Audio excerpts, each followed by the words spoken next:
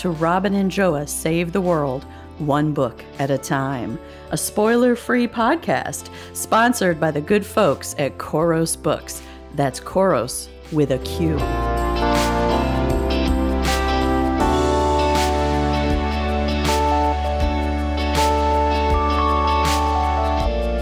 This week, we welcome new sponsors, Connor's Goodie Bag, to the podcast. Located in the greater Orlando area, friends, Connor's Goodie Bag has all you need for gluten-free and keto-friendly desserts.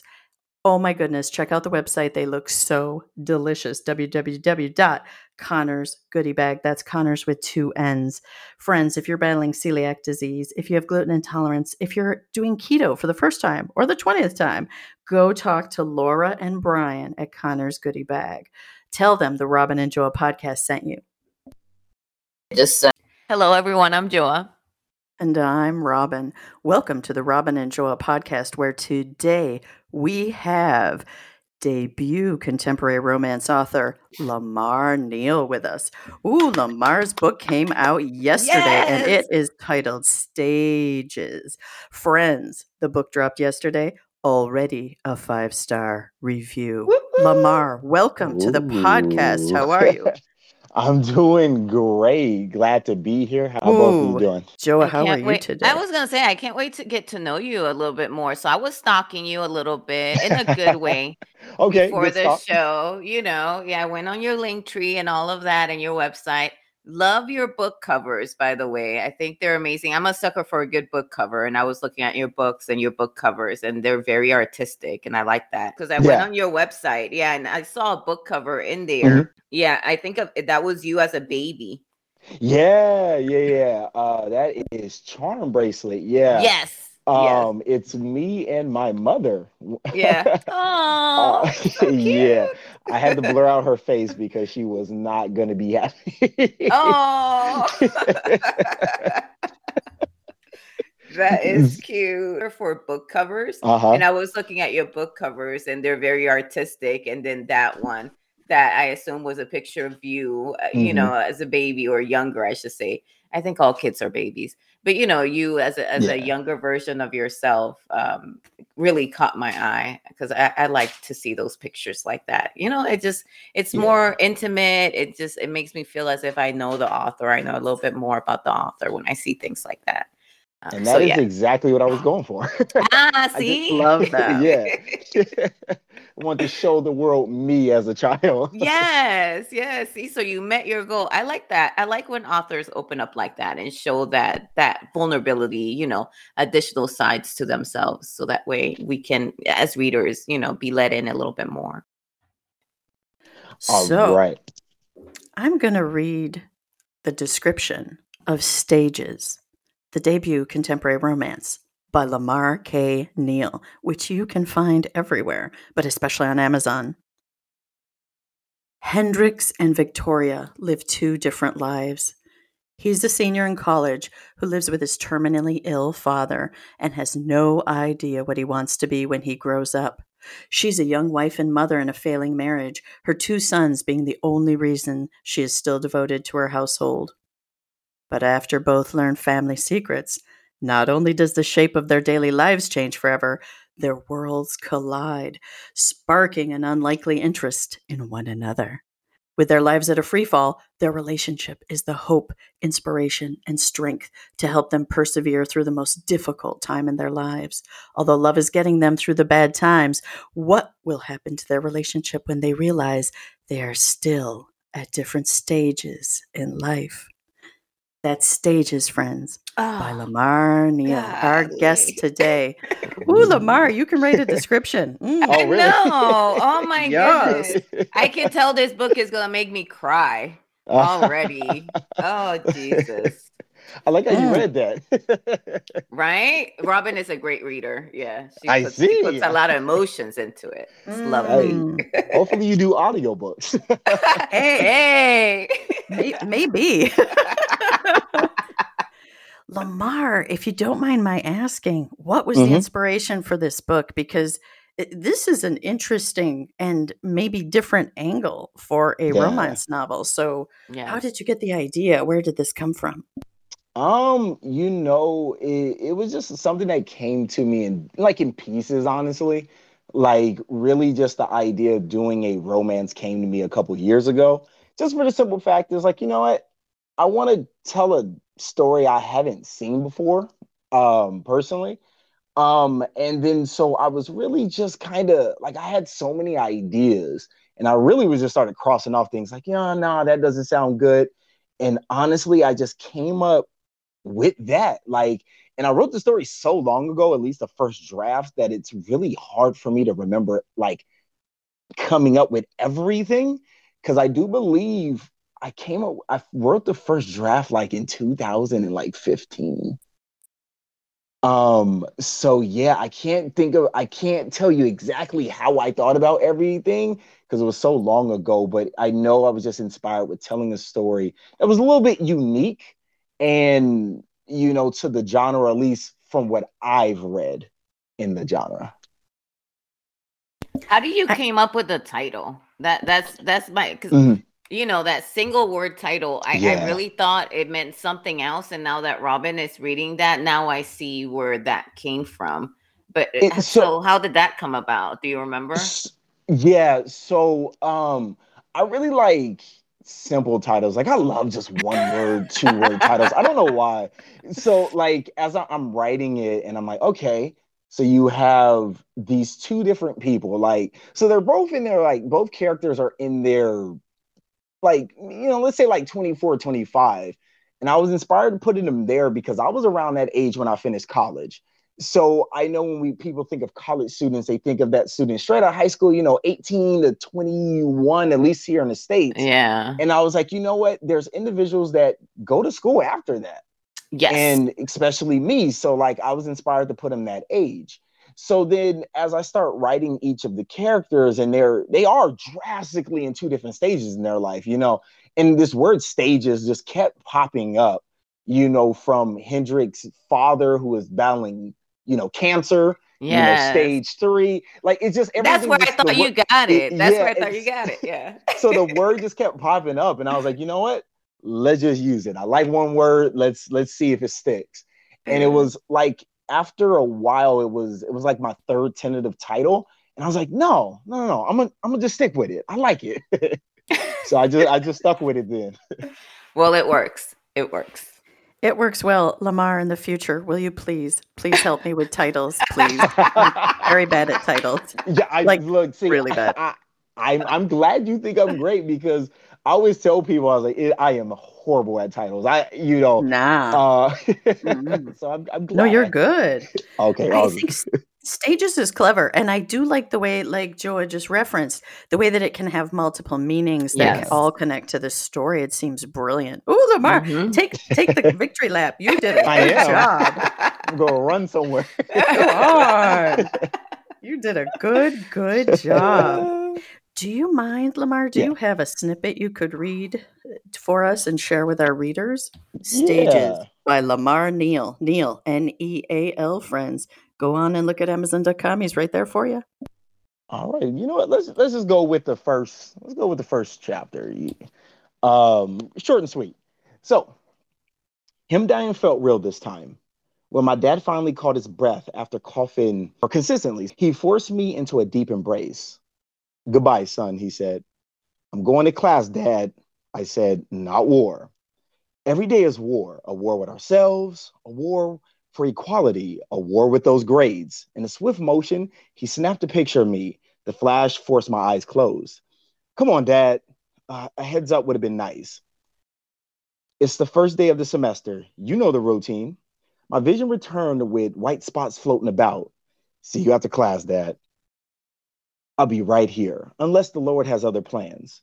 He glanced at the driveway, which for now only had his car, or your sister's. Maybe I shouldn't leave. What if, it happens? You know what I hate most about what ifs? We get so caught up on what might happen or what could happen, we end up missing out on what's happening. Go. Live today for today, not what could be. It was so, yeah, I was gonna say, like, that snippet right there was so good. The what ifs. Yeah. So I was just telling Robin, just that small snippet, it was, we got chills. It's so relatable, that right there about the what ifs, and then living, for the present, because sometimes when you live in the future, it takes away from what's happening right now. Yeah, I loved it so much.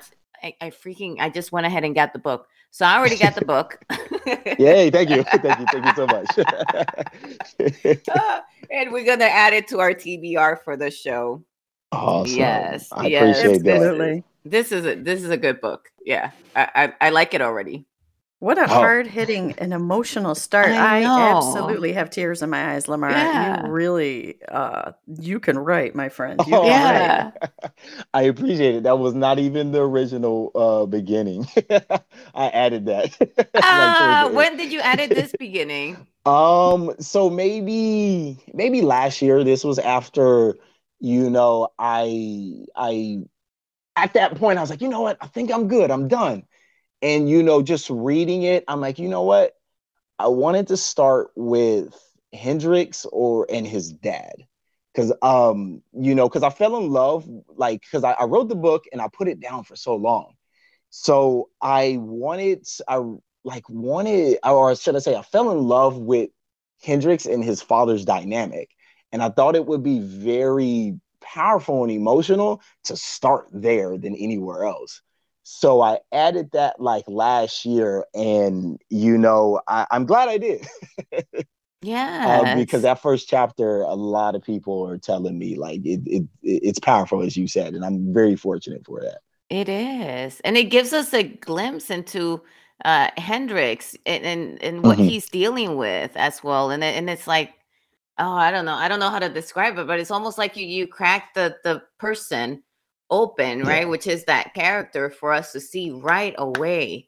And what that does is, like, right away you have gripped our heart for that character. And no matter what happens later on, we will continue to feel for that character because we just saw this glimpse. And I love it when authors tug on my heartstrings. I love it. And yeah, man, I jumped on this book right away. Yes.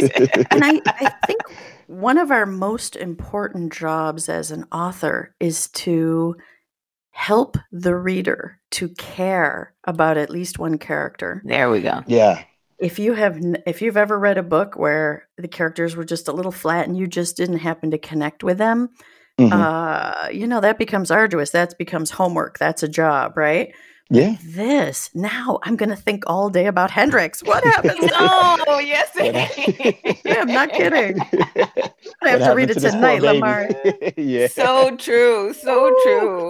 That's how you know the characters are good, because I go, and I think I've said it before in this podcast, I go to sleep and I wake up and I'm like, oh, I wonder what Hendrix is doing today. As if they're like real people, that I'm going to catch up on their lives once I open up the page again, Oh, I mean, to me, as the author, as authors, these characters are real people to us. Like, we wrote them, they stay with us so long, and when you say you wake up wondering what they're doing that day, that was me writing it. I wake up, and I'm like, all right, Hendrix, all right, Victoria, what are we doing today? So true. You're completely right. Yeah. It's so true. What's your writing practice, Lamar? What does a typical writing day look like for you, or are you a binge writer? I will write for short periods of time, but all day. So let's say I could be working on a novel for a month straight, and in that time, it is not really healthy. It's really bad. It's not sleeping because I stay up and I'm like, no, I can write some more. I'll write this, I'll finish up this chapter, and then I'll go to bed, and then it ends up being 3, 4 o'clock in the morning. It involves me reenacting scenes. So I'll be pacing around my room or my office, reenacting scenes, to me talking out scenes as I'm driving to anywhere from work back. But yeah, like I do these like sprints, but again, these sprints are like for maybe a week or a month straight, and then I put the story down for a couple more weeks and then come back to it and start the process all over again. I don't think there's anything unhealthy about being a binge writer, though. No. I mean, a lot of people write that way. You just go really deep and intense in your writing process. And I think sometimes, not all the time, but sometimes that creates a really beautiful book. And I think I have some inkling that that's what you've done here, which is lovely. Do you edit the same way, though? I do. I need to like detach myself from the story for me to be able to objectively look at it and be like, this doesn't need to be here, or oh, the famous typos are where your brain thinks you wrote one word, yes, but you wrote something completely different. It's like I don't even know what I was trying to say here, but this doesn't even make sense. But yeah, like I will edit and then put the book down for a long period of time. And at least with here, this book was like when I did that, I was able to cut so much fat from the book. Cause like I had just like long drawn out scenes and scenes. I was like, you know what, this doesn't even need to be here. And that allowed me to cut it. But when I wrote it and then reread it, like right after, I'm like, no, this is amazing. Like everyone needs to see this. And I wasn't able to like, properly edit.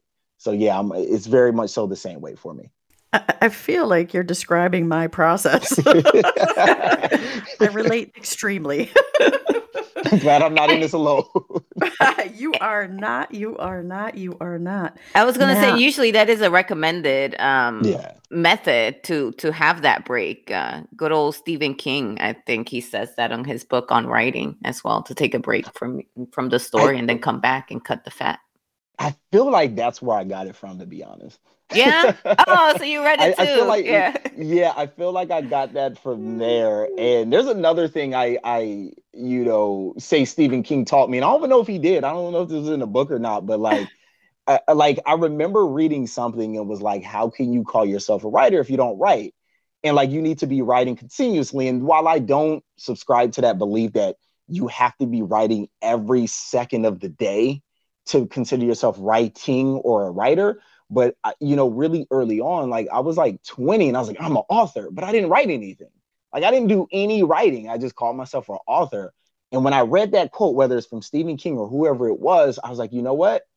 I need to put some action behind these words. Let me start writing something. There you go. And around 20 is when I started actively working on, manuscripts and things that probably, will probably never come out, but I was actually just honing my craft as an author. And again, I don't even know if Stephen King said that, but I'm gonna say he did. There you go.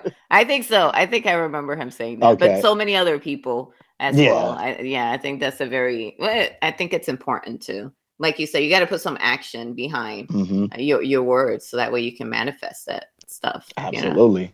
Yes. So rather famously, Joa has a few manuscripts on the shelf completed. I was going to say, and Robin, I have. We all do.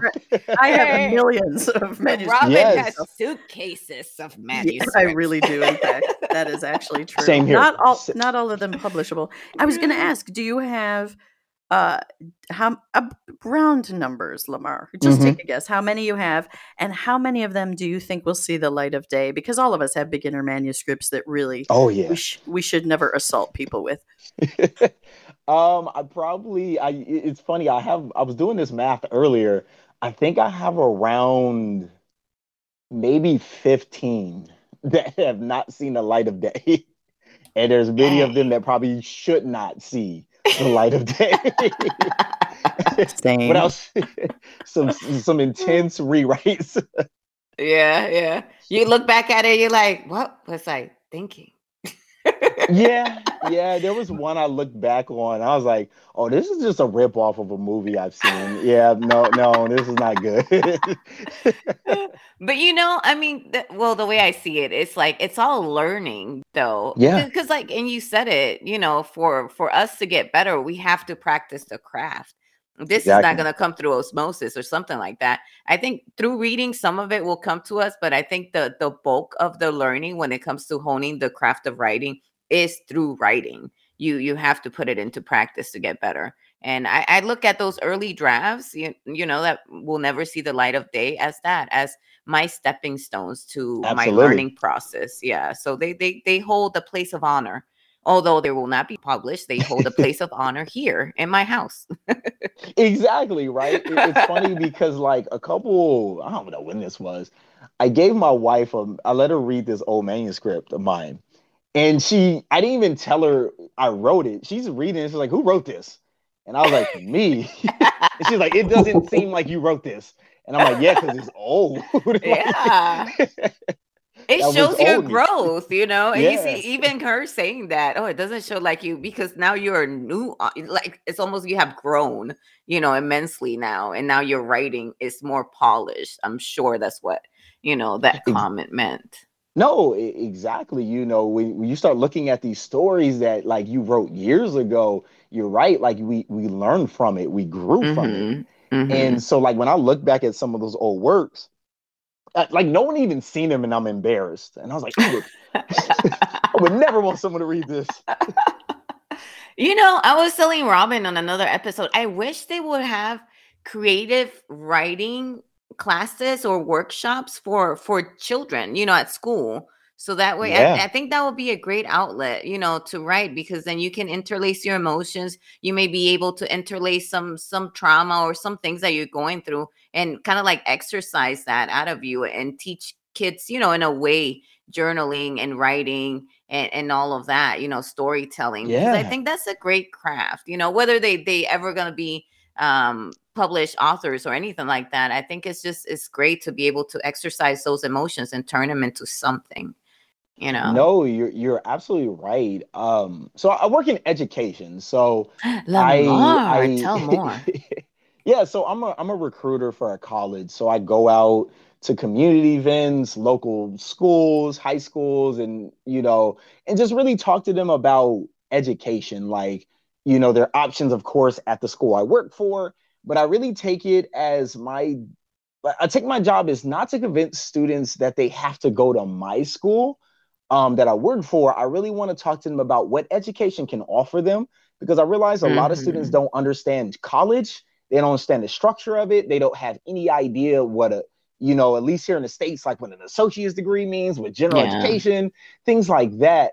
And so I take that time to educate them. And I always leave it with, hey, y'all, I'm not here to tell you have to go to my school, but I really want you to think of a plan. Like, what is your plan when you graduate? Like, and it's no right or wrong answer. I tell them if they say they want to work or go to school, that's awesome. Just think about it and just build a plan A, a plan B, and a plan C. But yeah, I work for education, and I have been for a while, and I absolutely love it. Yeah. Oh, that's such an honorable thing, though, because you're kind of guiding and leading, you know, people into a path that may be, you know, that may help them out later on in the future. And that is so important. Yeah. And you're right. I see that. I see that sometimes. I didn't know any of that growing up when I came to the US. And that is very helpful if I would have had like somebody like that around me, like you, that would say, hey, this is what an associate's is. This is how you get into school, you know, and this is the structure of college, because I felt like a fish out of water when I was in there. I really didn't know left from right. I mean, I was the same way. I was the same way, because like no one took the time to explain any of it. Yeah. And like it was like this assumption that everybody knew. Yeah. And I'm like, and I didn't want to be that person who was like, well, I don't. Yeah. Right? That embarrassment. Yeah. So I just kind of stayed quiet the whole time and follow the crowd, right? It's just like, oh, well, they're going over here, so I guess that's important. Let me go over there. Right. You know? Exactly. And I ended up in so many spaces. I was like, I don't know what any of this is, and I was just even more confused. I was going to places and doing things to where like I had no idea what was going on. And I didn't want to be that guy who was like, hey, can you break that down? What does that mean? So I was kind of just floating aimlessly.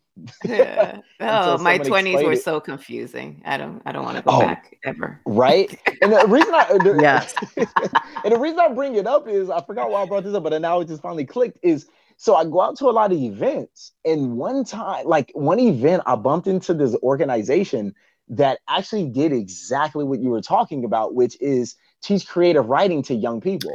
Nice. And they would help them put together a manuscript. Now, as we talked about, like, we know that, like, if it's your first manuscript, it may not be the greatest thing in the world, but the whole point was kind of get the juices flowing and kind of expressing emotions. And you can channel that frustration or sadness you feel, you can channel that into a character, and like a form of like therapy. And so they would teach, individuals how to write. And then at the end of I don't know how long the program was, but they would help them like have a physical book. So like they have this tangible thing that they created. Yeah. And it's theirs. And I thought that was the most like amazing thing. Yeah. That's amazing. Yeah. That is impressive. Wow. Because it's tangible and it's like, you're like, I created this, I did this. It's empowering. You can go and show it. Yeah. It really is. There you go. Really That's the word. Yeah. Empowering. I have to say, Lamar, you've kind of triggered some trauma in me because the very first time I ever stepped foot on a college campus was my first day of college. And that's normal. Terrifying. Yeah. That is normal. So common. And I don't know why.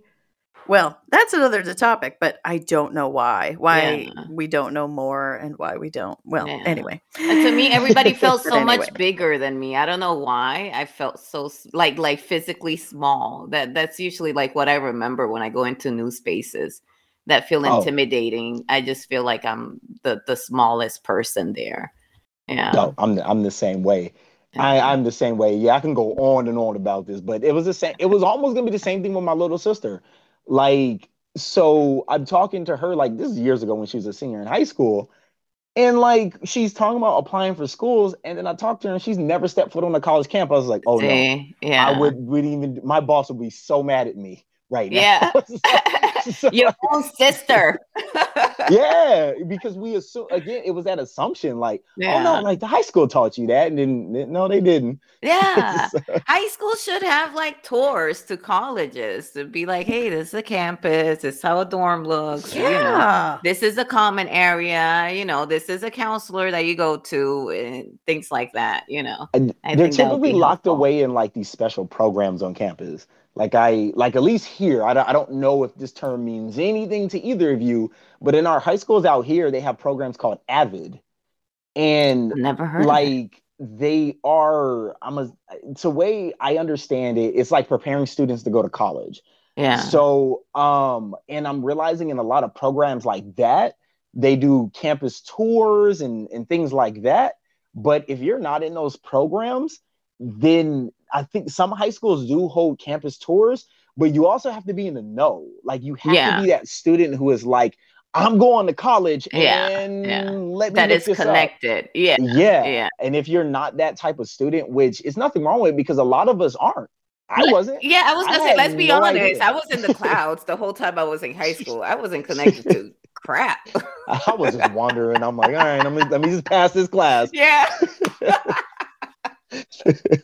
My head was in the book, so I really could care, like, not that I could care less, but I wasn't connected like that. Like some kids were like, they had their whole futures planned out in high school. I was like, I don't even know what I'm doing tomorrow, to be honest. Exactly. Right? Yeah. So we was, I know, like, I'll be like, students will talk to me as like, I'm gonna do this, and this, and this, and I'm like, wow, I'm 32 and I don't have it that much. I was like, congratulations. I was like, I don't even know what I'm eating for breakfast in a few hours now. Right? I was like, I don't know what I'm doing tomorrow. Like, so. God bless him, though. God bless him. Exactly. Absolutely. God bless him. This is a beautiful thing about a small country. So I live in Ireland, and my children, some of them, went to secondary school, high school here in Ireland, and it's just a small country. So just through life, just through activities, regular activities at their high school, secondary school, they had the opportunity to travel to college campuses and to see several universities in person. And it's kind of interesting because it's just a small country thing where we don't, how do I say this? There just aren't as many places to go. And so a university is more important to a community. And they ended up there, and they ended up they've been to all the universities. I haven't even been to, well, I've been to 2 or 3 here, but not many. But yeah, it's interesting sometimes the way that things are not the way that things are handled as a taken for granted. We assume, right? Mm-hmm. And it And turns the out accessibility of those things as well to everyone. I think Yep. And if your I think the big delineator is if your parents went to college or not. Because if your parents didn't go to college, as my parents didn't, they can't help you, and they don't have any answers or guidance. You are a little bit of a pioneer sometimes. Or they don't know the language. Like I had to read my own applications, because they didn't know. So that first generation in college. Those students, they often struggle. Struggle was real, Lamar. Struggle was real. I was translating things to my parents just so that way I could explain it to them. Oh wow. It was crazy. Yeah. You know what? I wanted to, and this is like a horrible segue on my part, but I don't want to like finish the show without talking to you about your poetry. And where does it come from? The theme that you're using, where can we find your poetry? And, things like that. If you can share that with us. And you know what? If you have a poem in there that you would like to read, I'm all for it, Lamar. I don't have any poetry on my persons. And I'm so scared to click off this browser. Oh, no. Don't click off the browser, please. So I'm not going anywhere.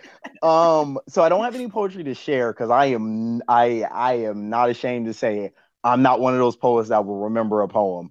Like someone can read a poem that I wrote and I'm like, that's cool. Who wrote that? That's so clever. Right? That's interesting. That sounds so familiar. So like where the themes come from, really just observations in life. So my poetry typically is centered around like my battle with depression in the past, like family dynamics, politics, like just what's happening more so to it, like in my community, and just how it directly affects me emotionally and psychologically.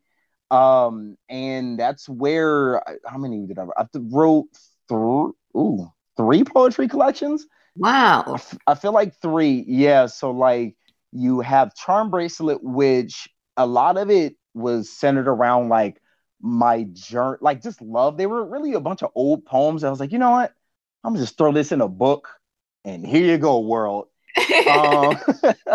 And then the second one, We All Need Therapy, is a little bit more structured and themed to where it talks about all those things I just mentioned. So like it goes into like it goes into like, growing up, not having a father and how that affected me. To how like just racism, just toxic masculinity growing up like affected me. So it really just drives home that point. Like perfection does not exist, and everything from us, our countries, all of us can do better. And that's where like therapy came into play. Like there's nothing wrong with saying, hey, there's a problem here and let's address it.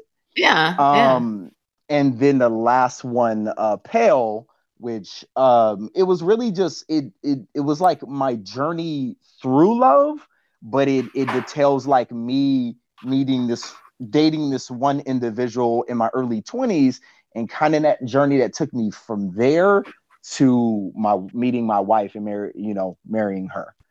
Wow. So yeah, those are the 3 collections I've had. I have to say that Charm Bracelet book cover, well, I already told you I loved it. And then We All Need Therapy as well. That is a highly artistic book cover. Can you please tell me more about it? So, I write the book, right? So I have it. I have the manuscript just sitting there.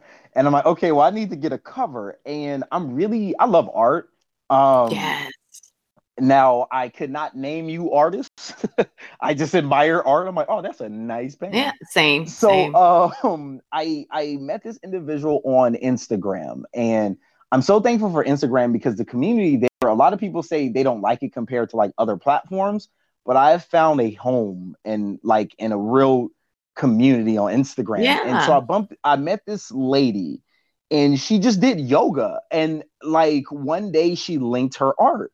And I was a fan of her art. So I reached out and was like, hey, have you made a book cover before? And she's like, nope.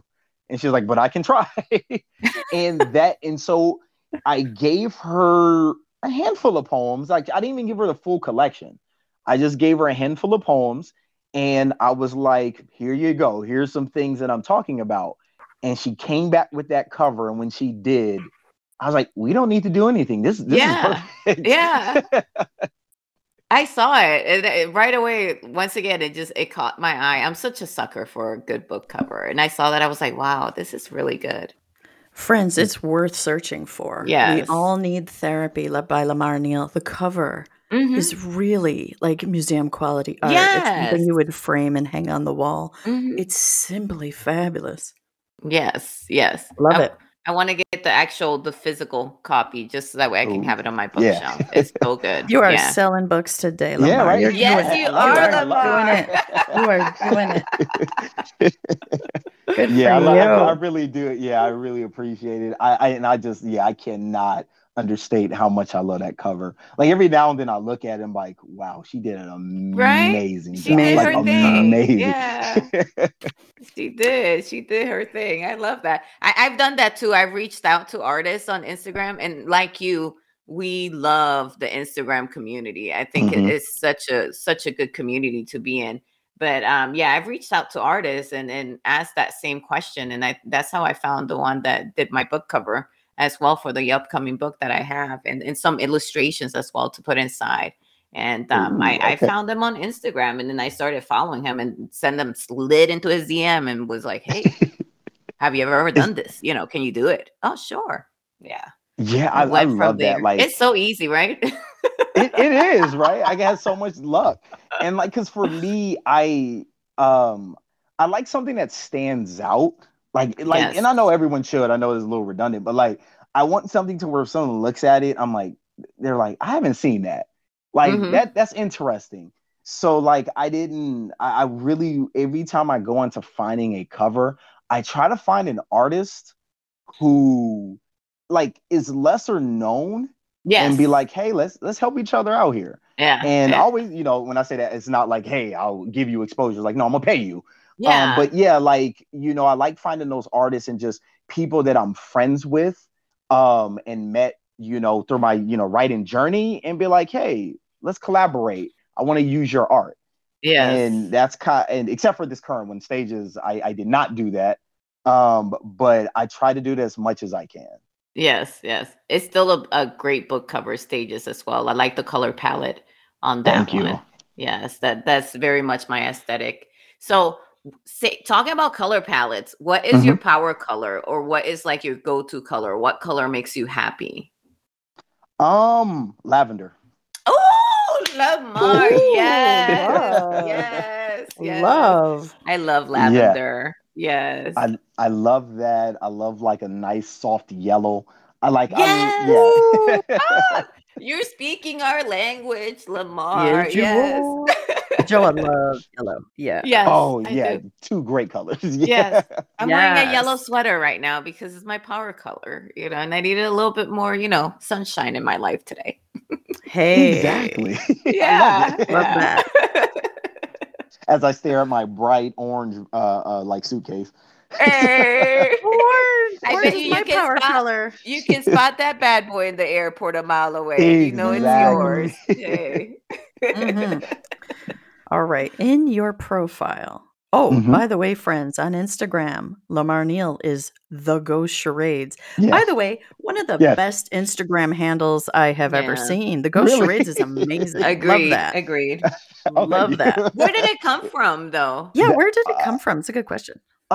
So one of my favorite artists, his name is JPEG Mafia, and a couple years ago, like he makes like experimental like hip hop. But like he had an album called the Ghost Pop Tape. And I was so obsessed with this album back in the day. And I was like, I want something cool like called the Ghost Pop Tape. How do I do something that cool? And for years I was already using like ghost in just a lot of like writings and things like that. So the word ghost just kept popping up and it was already in my screen name. And like I wrote a story when we were talking about like stories that probably won't see the light of day, but I had a story where the main character, his nickname was Ghost. And the overall, like one of the overarching themes in that novel is like fake, like kind of faking happiness, like telling the world that you're happy, excuse me, when you aren't, like you're not okay. So like I ended up naming the book The Ghost Charades, and it was like this guy who is almost emotionally dead inside, but he's projecting this image of being happy. So I was like, oh, okay, so the ghost, he's dead and he's playing a game of charades. And that charades, he's portraying happiness. And so like I just came up with that as a book title. I was like, nope, I'm gonna just use that just moving forward. Like that's just gonna be my thing. And it's became like my moniker for everything, like for like my Xbox, my PlayStation, Twitter, everything goes back to Ghost Charades. And I've been using it for years now. Love it. Ghost Charades. I love it. In your profile under the Ghost Charades on Instagram, you list yourself as a Gundam pilot, a former Raccoon City PD officer until, Blade Wielder, gave mine back after KH3. Do explain for those of us who may not know. So all of those are video game. Well, I guess not all of them video games. So Gundam Pilot, this is a anime series, excuse me. And so growing up, I was obsessed with an anime called Gundam Wing. And there was another series, G Gundam. So they all are just these giant robots that someone pilots. And so I was obsessed with this show. And Gundam Wing, along with another anime, Dragon Ball Z and Sailor Moon, there was a bunch of animes that I watched as a kid. It was really like my first introduction into like writing and storytelling. So like my mom bought me all of these Gundam toys and I would literally act out like TV shows with these toys. Like I made my own series. Everyone had different names. Like I would come home from school and I just put on my own TV shows. And so Gundam just became just so like just attached to me. Like it was something I loved that I was like, I am a Gundam pilot. Raccoon City is it's a fictional city in a video game series called Resident Evil. So Resident Evil is a survival horror game that deals with like zombies. Yes. So in the original games, zombie outbreaks happen in Raccoon City. There is police officers in Raccoon City, so Raccoon City Police Department. And, they're trying to, I'm not going to say save the day, essentially, they're just trying to survive and get out the city. So that game is so important to me because it was the game me and my sisters would play growing up. And we would all just huddle up in my room and we would just play it like all the time. And even to this day, if a new one comes out, like my sister or one of us text each other like, hey, the new game's about to come out. Who's going to buy it? You got to come over, Lamar, and we're just going to play it. So like, again, these are just all things that are just so near and dear to my heart. And then Keyblade Wielder it's from another game series called Kingdom Hearts. And if you're not familiar with Kingdom Hearts, it takes Disney and it fuses it with another game series called Final Fantasy. So just imagine you're this character and you're running around Disney World. So like you'll go to like Alice in Wonderland and you're helping Alice, or you'll go to Agrabah and you're helping Aladdin.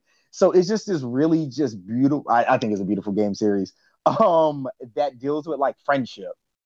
The main story for the first one is just this kid who got separated from his friends and all he wants is just to reunite with them. And he has a weapon called a Keyblade, and just think of it, it's a giant key. And that's what he's fighting. And that's what he's fighting with. And the reason I gave mine back is the last game that came out, Kingdom Hearts 3, was not good. So at least to me. Now it all makes sense. To me. Now I gave it back. Are you a console gamer? I am, yes. PS4? I have a PS4. I have the newest Xbox. I have not gotten my hands on the latest PS5. My sisters did, but not me. Not me either. Yeah. Those things are rare. It's hard to get. Those things are expensive. That too. But yeah, I definitely love gaming. I don't game as much as I did before. Just time gets away from us, with work, writing, and other things. But I do like to play a game every now and then. Before we close, Lamar, what are you working on now? Is there a new whip in the pipeline, a new work in progress? So I'm going back to one of these stories I wrote that is in good shape to like work on and show the world. I don't even have a name for it yet, but I do have one. I don't know how much I want to share, but the way I sold it to my little sister was think of like Mary Poppins fused with Coco. If you're going with movies. Wow, I love it. That's a great tagline too, by the way. That's a great tagline. Yeah, so it's just dealing with this, Mary Poppins, she's like this mystical figure. Yeah. She comes in. So it's like this mystical figure comes to these group of kids. It's one of the kids' older brother. And they travel to this magical place. And their adventure starts there. Ooh, so fantasy. Yeah. Love. I try to dabble into different genres.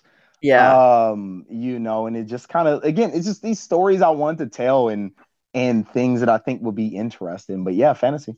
Yeah, you write the things that you will want to read. I mean, that's exactly. Yeah, that's perfect. Exactly. Yeah. Absolutely. Wonderful. Oh, thank you, Lamar, for joining us. Friends, all of Lamar's contact information will be in the show notes below, and you can find him at the Ghost Charades on Instagram.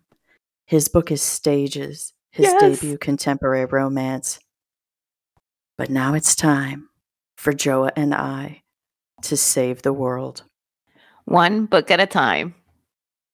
Bye-bye. Bye.